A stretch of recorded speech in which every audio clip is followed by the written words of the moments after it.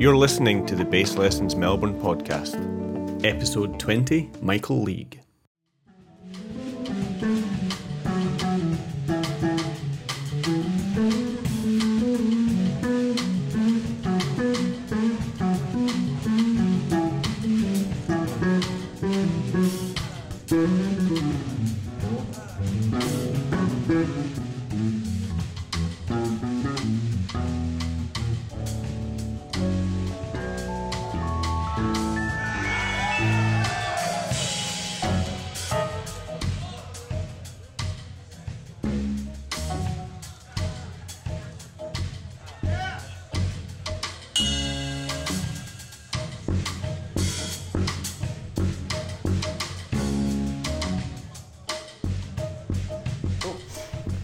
Hey everybody, how are you doing? This is Craig here from Bass Lessons Melbourne, and today I'm joined by none other than Mike League from Snarky Puppy. So, Michael, thanks for taking the time out to talk to me. My pleasure. Really appreciate it. Obviously, we're here in the Melbourne Recital Centre for your two shows, which is pretty exciting. I've seen you a couple of times in Melbourne, and each time the shows got bigger and bigger and bigger. I think the first time was it was like a tent. It was the Melbourne Festival. Oh wow! And then next time was obviously two shows at the Forum, which is pretty epic, and then tonight. So the shows have got bigger, the audiences got bigger, have got bigger. How, is there something you can maybe attribute your growth as a band to from, it's over a 10-year journey, isn't it? 14. 14, yeah, 14 years. So starting out, hitting the clubs or the festival scene to try and build up an audience, and then the internet, was that a bit of the YouTube thing, was that a bit of a tipping point? Yeah, for sure. I mean, we didn't have any audience really before our stuff was on the internet. I mean, we were touring for years, maybe 4 years, three or 4 years of pretty consistent touring, just like slowly building audiences. I mean, I'm talking like 12 people to 20 people to 40 people, each time through. And then we put a live DVD thing on YouTube of us recording in the studio with an audience, which became kind of a format that we've employed quite a bit. I think most people that have discovered us that way. Yeah, I did. I got a link for Tell Your Friends, and it was like, this is different. This is new. Right. Yeah. And of course, ironically, it's like that was through YouTube, which is like kind of the streaming companies, it's kind of like the worst offender, but it was integral to our development of an audience internationally and domestically. Yeah, for sure. And then, I mean, was the Grammy a tipping point, or was it more an acknowledgement of where you were and it just kind of kept going from there? Yeah, I don't think there was ever like a tipping point, you know. I think every moment that could be thought of as a tipping point was just a natural culmination of the things that preceded it. Yeah. So the Grammy was a huge surprise, and it did a lot for us in terms of people kind of respecting us, or because apparently you need awards for that to happen, which sounds funny, but it's really true, It's like, and or for people to pay you what you think you deserve. It's kind of unfortunate that it takes awards to do that, but at the same time, it was like, we're not going to hand it back, because it. Who has it? Do you have it? Everybody got one, right? No, they only make two. Well, it depends on the category. Okay. But, in most cases, they make two. They make one for the producer and one for the artist. So that just popped in my head. No, totally normal. Yeah, but the way that I look at those awards, it's kind of like for me, it's like a way of saying thank you to the guys in the band for being along for the journey, and for them to be able to say that they were a part of this Grammy Award winning kind of moment is like, kind of like makes all of the years of grinding and kind of suffering worth it, and it also leads to increased comfort on the road. We make more money, which means that we don't have to put 5 guys in a hotel room anymore. We don't have to sleep on couches anymore. We don't have to do three flight journeys somewhere. Like we just used to do everything the way you would do it if you were a poor college student. So what was the thing that kept you going through all? I mean, for a band to be around for 14 years, full stop, is something. But to have such a large ensemble and go through that slog of trying to make it work, what was it that made you, inside, I just got to do this? Was it just that I just got to do this, or? I think you kind of pull from the moments where things felt great. I think you just look at it like a relationship. Like if you're in a fight with your girlfriend, the last thing you should be doing is dwelling on all the things that drive you crazy, right? The thing you should be doing probably is recalling all of like the best moments, and then you kind of use that to weigh up against, the way that you're feeling. And it's the same thing with the band, and like the worst moments when we were just financially, devastated, or if there were interpersonal problems or logistical problems or whatever, where I was just feeling like throwing in the towel, which has been probably 50,000 times, I just thought about the times when we were on stage, when everyone was in a good place and when the music was happening and when we really felt like we were doing something specific to us. Yeah. I don't want to say new or unique, because it's like, I don't know if you can do anything new or unique in music, because everything kind of has been done. But something genuine. Yeah. I guess that's what you're hoping for, right? Those genuine moments. So, and I think that this group is a genuine group of people that makes genuine music that is specific to us. Yeah. The sum is greater than the parts kind of thing. And that as well. Yeah. Yeah, there's definite synergy happening. Yeah, I've always kind of said, people ask you what kind of music do you like, and I'm generally like, I like all kinds of music as long as it's honest or genuine, I think people can really connect with that. Yeah. And they can see that, they can tell when it's an honest representation of who you are as an artist, and I think that's what generally connects people to the band and the artists. Yeah, I think so. I think people can smell the kind of like authenticity in artists, So I really think that that's initially what allowed us to kind of get over the hump of being kind of obscure and inaccessible to being like a band that you can take someone who doesn't listen to instrumental music to see and that they would still enjoy it. I don't think when they're hearing the music, they're just processing all of the musical elements that are unfamiliar and like approving of them. I think they just see a group of people having fun playing something they believe in. Yeah. And that's kind of the most important thing. And you can see that outside of the world of music, just confidence in branding and confidence in marketing and selling something. You see that in like, weird products like Pet Rock, which was around in the 80s. And it was like, how did they sell people Pet Rock with a lot of confidence? You know what I mean? And I would hope that we have more substance than Pet Rock, hopefully, But I think that that's important, the belief in yourself and your concept. Yeah, cool. And, you do have a few side projects on the go, or other projects, instead of side projects. Would it be fair to say that Snarky Puppy kind of embodies you, entirely, and then like Fork is maybe a side of you that's a bit more focused and honed, instead of doing the large ensemble thing, Fork is more like, I don't want to worry about all that kind of stuff, I want to get down to this element of the music? No. I would say that Snarky Puppy is just a specific thing. Okay. And Bocante, like my new band, is a specific thing, and Fork, which I've played in for a while, is another specific thing. Okay. Because you can see elements of those different acts within Snarky Puppy as well. So I was just wondering. But I think you can also see, especially with Bocante, you can see a lot of Snarky Puppy in Bocante, and it's just because that's just me. Okay. But Bocante allows me to kind of access this kind of more kind of primal thing that isn't necessarily there in Snarky Puppy. That's just like simpler and more like, not that Snarky Puppy is not groove based, it's totally groove based, but Bocante is like really like 2 chords, 3 chords, and like it's about other things. Snarky Puppy, you got to have a little bit more. You got to be thinking a little bit more ahead. Yeah, it's just more. It's just a different. It's just a different thing. I don't really know how to exactly be specific about it. No, that's cool. Maybe we could talk a little bit about the recording process for some of the albums.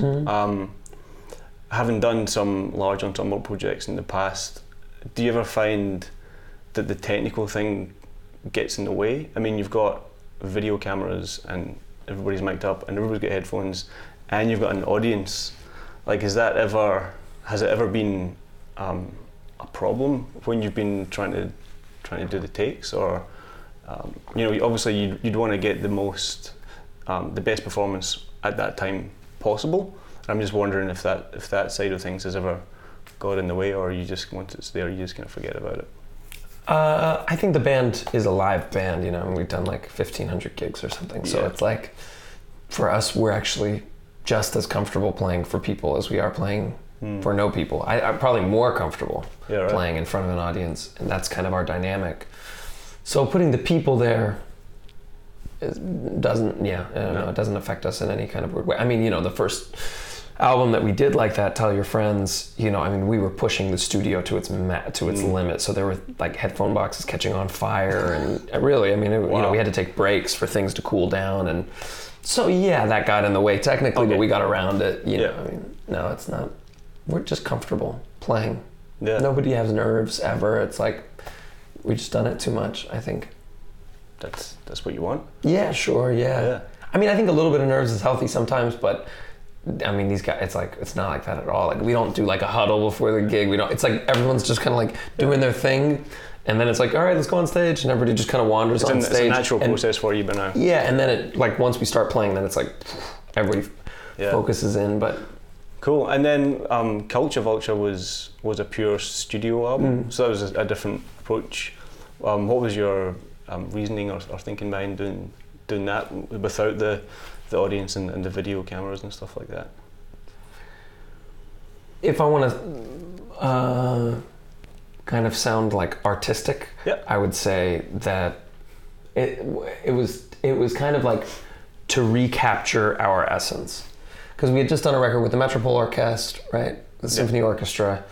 We had just done a record with a bunch of guest artists, Family Dinner Volume 2. So, you know, we, as a band, we're an instrumental original music ensemble. Yeah. You know, but one of those records was with a symphony and one was with guest singers. So it was like, you know, it had been 4 years or something since we had made a record that was just like only us playing our music. Yeah. So that was the idea for Culture Vulture, was to kind of like make a statement about, or not a statement, not like we were trying to prove something, but to kind of like take a snapshot of where all of our kind of, where our journey has taken us. That's the artistic standpoint. The practical standpoint is that people don't buy records anymore. Right. Which means that we don't make money. Yeah. Which means that we can't afford to make records really anymore. Yeah, yeah. You know, so, you know, Family Dinner 2 had a $60,000 video budget that will never pay off. Culture Vulture cost $66,000 to make. Yeah, right. Top to bottom. Flights, studio, equipment, mixing, mastering, $66,000, and you know, so it's like, you know, Family Dinner 2 was 4 times that. Yeah, wow. You know, and as much success as it's had. Gentlemen of Snarky Puppy, in a few minutes we will be opening the doors to the Elizabeth Murdoch Hall. If anyone needs to do any final checks or set anything on stage, please do so now. Thank you. I'm good. Okay. Yeah, so I mean, you know, that Family Dinner 2, it was well received, and the videos have a lot of hits, and all of our fans have heard it. But if they don't buy it, it doesn't enable you. Then we just can't make any more records. Yeah. You know, like that. Yeah, sure. You know, so when somebody says, when's Family Dinner 3? It's like, when you start buying records again, then we'll make Family Dinner 3, you know? Yeah. But we can't now, unless Spotify and Pandora and YouTube want to pay for all the expenses to make it, which would be great. Yeah. And they never will. Then we'll do it. Yeah, it'd be interesting if they ever went down the kind of Netflix original route of funding things to get people on board. Oh, I'm sure they would, but they wouldn't start with us. You know what I mean? I mean, there already are Apple Music exclusives and stuff like that, you know, but it's always Drake or, you know. Somebody who doesn't really need the help. Yeah, right. So, it's interesting. So that's probably part of the reason why you seem to be continually on the road, is just to keep things alive financially as well as artistically. Oh, absolutely. If we don't tour, it's like a shark, you know. It's like if we stop swimming, we die. Damn. But I don't want to give the impression that touring, like, as a means to an end, like Right, that it's like, oh, well, if we tour, then our record, the fact that people don't buy records is totally cool because we make up for it with touring. That's not the case at all. I mean, if you're lucky enough to make money touring, which most bands do not make money touring, we do, because we're very fortunate and because we've been doing this for 14 years. Yeah. You know, if you are one of those bands that's fortunate enough to make money touring, the last thing you want to do is take all of your profit and sink it into making a record that no one will buy. You know, what you would like to do with that money is to pay the people who are on the tour very well, and put money away to improve the tour the next time, to bring in a better lighting, you know, engineer, to bring in an additional sound engineer, or to travel more comfortably or something. And the unfortunate reality of today is that artists are using that money from touring to kind of cover their losses on the album side. And it's not a sustainable system. Yeah. You know, and it's a drag that more people don't speak up about it, but the way the system is operating at this point is kind of like perfectly stacked against small artists, because streaming companies are benefiting, major labels are benefiting, and major artists are benefiting because they're getting taken care of very well by the labels and the streaming companies. And as long as you have all of these kind of A-list artists vending their music in this way, then they're like basically labels and streaming services kind of have you in a stranglehold. It's like, because then it's like peer pressure for you to put your stuff on there, because they're like, man, if you're not on there, you're invisible. Yeah. Which is true. But you know, but at your own expense, you know. But then you weigh it up. It becomes very intricate, because then you weigh it up against, well, what's better, for me to be invisible and ethical and kind of preserve my integrity, or like, and then basically have no exposure and not be able to tour well, or like do kind of what we did with YouTube back before we even thought that it was I mean, at that moment, the fact that it was unethical didn't even occur to me. It was just like, oh my God, we can put something up online and the whole world can see it. Yeah. And what you would hope is that the people behind that curtain would say, well, we're making a lot of money off of this thanks to this content, so let's take care of the people who provide the content. No. It doesn't happen. That's correct. It does not happen. How would you say your writing process has changed from, you know, the early albums like Bring the Bride or that kind of thing, where those ones seem to be a little bit more what you might call, I don't know, traditional fusion music, up until now, where you have, you know, you played with a symphony orchestra, vocalists, and seems to be a lot more, to use the term, world music involved now. Can you maybe talk a little bit about how your writing process has evolved, and maybe what's influenced it? Yeah, sure. I think there's a saxophone player from Seattle named Skerrick, really funny guy, and it's a very smart dude. And he made a comment last week. We were on a gig together, and he said, "We play our record collections, you know." And I was thinking, wow, that's totally right. I mean, it's like we're kind of incapable of creating sound that isn't directly related to some sound that we've heard before. Sure. You know, and I think writing, it's the same thing. It's like I write my record collection. So if I'm listening to a lot of music from West Africa, I end up writing things that sound vaguely like West African music, you know, but through my own filter and with my own kind of taste. You know, like filter, I guess is the best way to put it, you know. Spices. Yeah. I mean, because it runs through, that music kind of runs through your own perception and also your own sense of authenticity, because it's like I can write something that's like derivative of a Salif Keita track or a Basskou Kouyaté track, but like I don't want to write something derivative. So I'm just going to take elements from that thing that appeal to me and kind of do my thing with it. So, yeah, I think just if the music compositionally is changing, it's just based off of new things that I've heard. You've heard, yeah. And have you ever employed any like composition, I don't know, like techniques, or do you have any kind of advice for people who are writing in this idiom, in this style, especially like myself, a bass player? Would you say step away from the bass, or just whatever's comfortable? Anything that's worked for you in the past to move forward? Yeah, I think you can write a song from any angle and from any starting point. I mean, my little trick is like whenever I have an idea, whether it's a melody or a rhythm, even if it's just one bar, or a bass line, or even just like a texture, I just record it into my voice memo thing on my phone, even if it's just a description. Like, I want to start a song that's slow with like high flute and 3-part harmony and like a low drum sound, like a zabumba or something, and I just say that into my phone. And then when I have time to write, I sit down with all my voice memos and I just roll through them, and whichever one inspires me in that moment, then I just proceed to write that. And I don't rely on the muse to like descend in the moment that I have time. It's like having a little sketchbook of ideas kind of thing that you can refer to. I kind of work a little bit similarly, where I have a bunch of little grooves and chord progressions, and then when I want to write something, I'll just flick through and go, that makes sense now. Because sometimes, I'm sure you know what it's like, you get to a certain point and you feel a little bit stuck. Sure. And then I put it on the shelf and then come back to it and go, it totally makes sense now because of what I've been listening to or what I've been playing. I can finish it off. Yeah. Totally. I'm curious to know what you think about the influence or the impact of gospel or church music in terms of today's, I guess, jazz and soul scene. It seems to be a fairly recent musical movement phenomenon that is fairly unique to the States.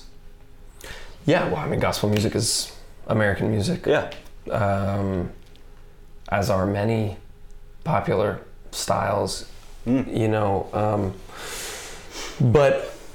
a lot of that stuff, I think if you look at Black American music, jazz, funk, soul, hip hop, R&B, rock and roll, I think the common thread with those that I just listed is that the majority of the people who played them grew up in the Black church. Yeah, right. Okay. So I guess it's always been a thread.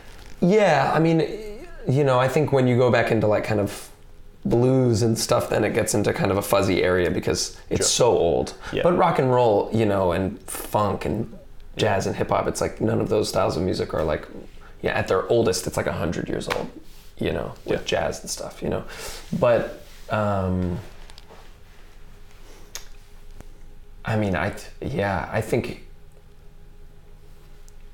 it's always dangerous to make statements like this, but I would feel pretty confident saying that like Black culture has been the primary contributor to musical art forms in my country. Yeah. Because you had a formative time playing in the church, didn't you? Sure, yeah. As when I was a bunch of the guys in the band. Yeah. When I was in high school, I played guitar in at First Baptist Vienna, a Black Baptist church outside of DC, and then when I went to college, I listened to a lot of it, but I wasn't really in the scene. And then after college, I basically just got like sucked into that scene and spent 3 years like kind of only playing in churches and clubs with those musicians. Yeah. So being on the secular side of the gospel scene, but also being on the religious side of the gospel scene, because... How did those two worlds It's the same. exist? Yeah.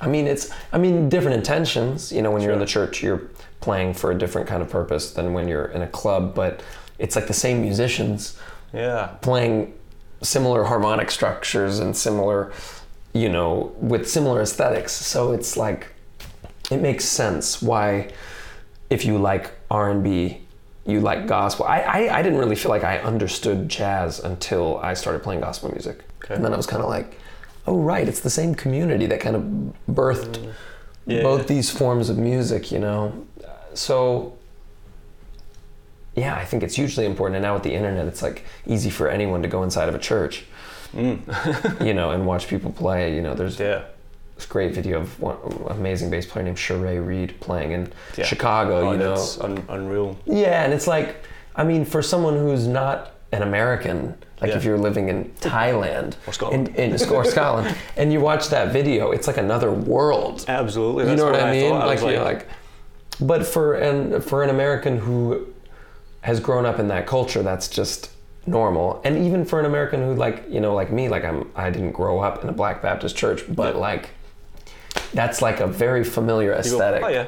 Yeah, Makes right. sense. Yeah, the same way that like someone might be like, wait, You eat what in Scotland? You know what I mean? You're like, it's just haggis, man. Relax. Beetroot and haggis. Yeah, right. Yeah, exactly. I mean, to someone from another place, that might be crazy, you know, but it's just normal. So, I mean, I don't know if that really answers your question. Yeah, no, I guess what the short answer would be that if you're already familiar with music that is derived from gospel music or that was birthed by the same community, it makes sense that you're going to be attracted to that music. Sure, it's just a relative. Yeah. Of it.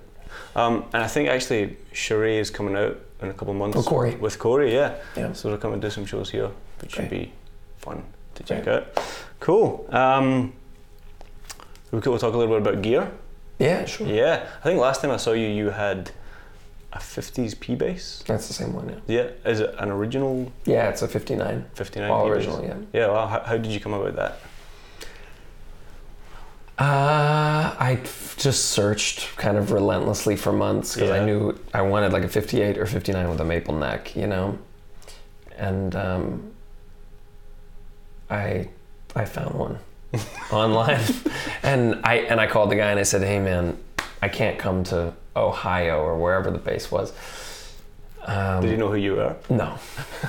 And I was like, can you just like, can I pay you and then you send it to me and then if I don't like it, I can return it for a refund? And he said, yeah, sure. He's like, I don't think you're gonna be asking for a refund. And I was like, okay, cool. And he sent it to me and I just played it in the hotel room and I was like, done. Yeah, it was it. It's my favorite instrument I think I've ever played. Wow. Yeah. I mean, you're kind of fairly synonymous with the P bass.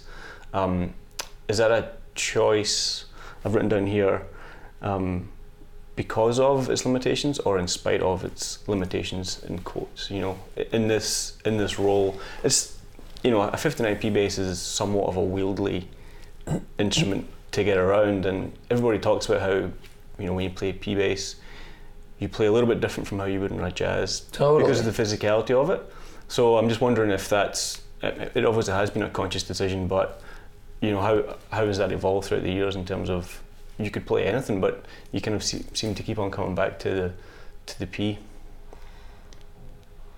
Yeah, I mean, the way that I fell in love with P basses is that I was playing like a 4-string Ken Smith or something. I might have been the only 4-string Ken Smith owner in the world. And it's probably almost as hard to find as a 59 P bass. Yeah, I think it's harder. Yeah, and Tim LaFave was playing in this band called Rudder, and they were headlining this show in Dallas, and Snarky Puppy was opening, and my bass's electronics like went out right before the gig, and so Tim said, you can play my P bass. Gentlemen of Snarky Puppy, the doors to the Elizabeth Murdoch Hall are now open. The time is 3:41. Thank you. Awesome service. That's great, wonderful, so considerate. So my electronics went out. Tim said, you can play my P bass. I said, great, sure. So I picked it up and it was like, you know, the action was like this high off the fingerboard and it was heavy flat wounds, and I was like, man, I can't play any of my shit on this bass. So I played this gig playing like 1/4 of the notes that I normally play. Yeah. And we were all, I think the whole band was like, wow, this band sounds a lot better now.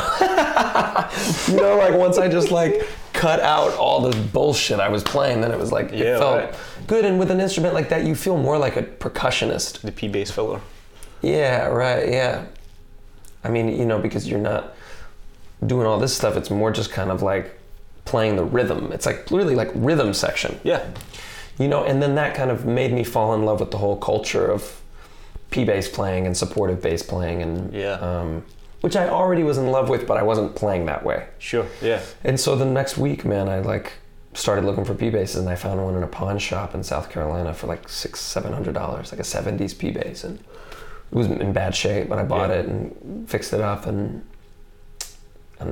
I mean, for me, that's just the sound that I hear in my head when I play bass. Is like that sound. Exactly, yeah. I think a lot of people, when you envision a bass, it's going to be either a jazz sound or a P sound kind of thing. And I know a lot of people have kind of went for like a custom instrument, a jazz style custom instrument, but it never ends up sounding like what they expect the bass to sound like, because it's, you know, totally different combination from what we expect anyway. But yeah, so the P bass, and then when did the mono, the synth bass stuff start happening?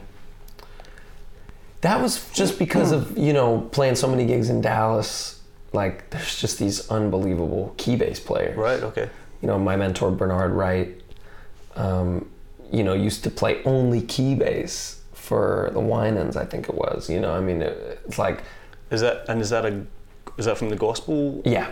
Ah, okay. So and then there's like, you know, Bobby Sparks and Sean Martin who are playing tonight. Yeah. You know, these guys are unbelievable key bass players. Bobby might be, you know, like my favorite bass instrument player in the world. Yeah, right. You know, if I was gonna die and I had to pass over the bass keys to anybody, I would just give them to Bobby and say, just play Moog bass on everything. And in Snarky Puppy, you know, I mean, he's insane. So, you know, once that sound got in my head, I was like trying to get it with the bass, with octave pedals, and it's just not the same, you know? It's a different thing that's very cool, but it's not the same. So I was like, well, I guess I should just... Gotta get one of them. Gotta get one of those, yeah. And it just starts growing and growing. And you've been with Mark Bass for a while? Yeah, it was the first company that I ever endorsed, and still with them. It's been like 10 years, 11 years. Yeah, right. And a new signature amp, is that right? That's right. Yeah. What's the magic sauce in that? Man, it's just like I really love it. Yeah, it's like... You playing one tonight? No, they're not available really. Yeah. They're just like kind of prototypes, but yeah, it's called the Casa. It's like a old school, solid state, like just like old school rhythm machine. It's like a bass it's like an amp you plug into and put everything at 12 and you play, and it's like, I don't need to touch anything. So there's no valves in it? No. So it's maybe like a GK 800RB kind of thing? No, it's much more like... Old school? It's weird, yeah, it's weird. It actually sounds more like an SVT. Yeah. Even though SVTs are all tube, like it... That's cool. It sounds... I don't know why. I mean, those guys are magicians, you know, the Mark Bass Yeah. people, you know. But it's really like meat and potatoes, like deep, but like with just a really warm, punchy mid-range. Yeah. It's like, it's just warm. It's like warm and old school and awesome. I love it. Sounds good. And you're, as well as the Fender P, you're playing some Moulins, is that right? I have a Moulin. Oh, you have a Moulin? Yeah, that's like, I think it's the only one of its kind. Was that Tim LaFave inspiration as well, or a separate? It's, you know, it's funny. It's Henry Hay, who was the keyboard player in Rudder and is the keyboard player in Fork. So he was in Rudder with Tim. They're like really good friends. And I think maybe Henry is I don't know if Henry turned Tim on to Moulin or if Tim turned Henry on to Moulin, but Henry became good friends with Young Jun, who's the guy who runs it. And he gave me a bass at NAMM this year, this crazy like semi-hollow body P with a Telecaster neck. It's like a really interesting looking bass. It sounds really good. You know, for certain things, it's like cooler than anything that I've heard actually. Yeah, so it's kind of semi-hollow body. Yeah, it's got an interesting sound. I mean, I wouldn't call it like an all-purpose bass, but it's great, you know. Yeah. I mean, that's, you know, I also have 4 really beautiful instruments from F-Bass, like a fretless, a 5-string, and 2 4-strings that are like amazing. They kind of combined all my favorite dimensions and stuff. From different years of Fender basses. So I was like, I love the neck on a 52, I love the pickup placement on a 59, blah blah blah, and they kind of built 2 basses like that, which are like awesome. P's or PJs? PJs, yeah. Those are wonderful. You know, I have an old Hofner from the 60s that I love. I have like a 52 P bass, like a Tele kind of style, you know. So I mean, I think I have ukulele, you know, Kala ukulele basses. I have 3 of. It's like, it sounds like a lot. I mean, it's a lot of instruments, but it's like, but each one really has its own sound. Yeah, you know. I mean, it's like depending on what you're playing, it's like a J just doesn't work on. Exactly, and that's how we justify our collections. Yes, exactly. They sound different. You bought another one, but it's different, but it looks the same. Yeah. So what's next? What's happening next for you and Snarky Puppy? Are there any collaborations coming up, or I know you've got this tour for 3 or 4 months? Yeah, this is 2 months, 70 days, so a little over. Okay. 8 weeks basically. Around the world? Around the world, yeah. Cool. New Zealand, Australia, Japan, Europe, US. Only a couple of US dates. And then after that, I have like 5 days off, and then Bocante, which is my new band that I'm playing baritone guitar in. Yeah. It's like 3 guitars, lap steel, 3 percussion, a rotating bass player, actually, so it's different every tour, and a singer. Yeah, right. Because when you were here in Adelaide, I saw Paul Bender jumped up and played with you from Hiatus. Hiatus Coyote, yeah. That's pretty cool. Yeah, he'll be here tonight. He's such a dude. Yeah. So Paul played, Jonathan Marin played a couple gigs. Jay White is going to be playing, this amazing bass player and singer. So yeah, it's kind of an opportunity for me to play with different bass players, which is really exciting. You know, I talked to Lee Sklar about doing some dates, and like, you know, No way. I would love to have like Victor Wooten come and play P-bass. Just like play just groove. Oh, that would be insane. You know, I mean, like, I think it would be really cool to, like, you know, LaFave, I talked to LaFave, just to get all my favorite bass players in there at some point. And yeah, cool. for me, it's fun playing baritone guitar. I love that instrument, and you know, so that's cool. So Bocante is the name of the band, and we're releasing our first record, which is called Strange Circles, at the beginning of June, and then we're touring June and July, US, Canada, and European jazz festivals, 2 months. Sweet. And then South America in August. So it's, you know, it's kind of like having 2 children now. Yeah. You know, because you gotta love equally. Gotta love them equally. Even though you always have a favorite, you say you love them equally. I wouldn't know. Yeah, true. Well, I reckon we'll wrap it up there because you got to get ready for the show. But thanks for taking the time, man. Craig. Thanks. That was awesome. Yeah, I really appreciate it. My pleasure. Guys, thanks for watching. Thanks for listening, and we'll see you all next time.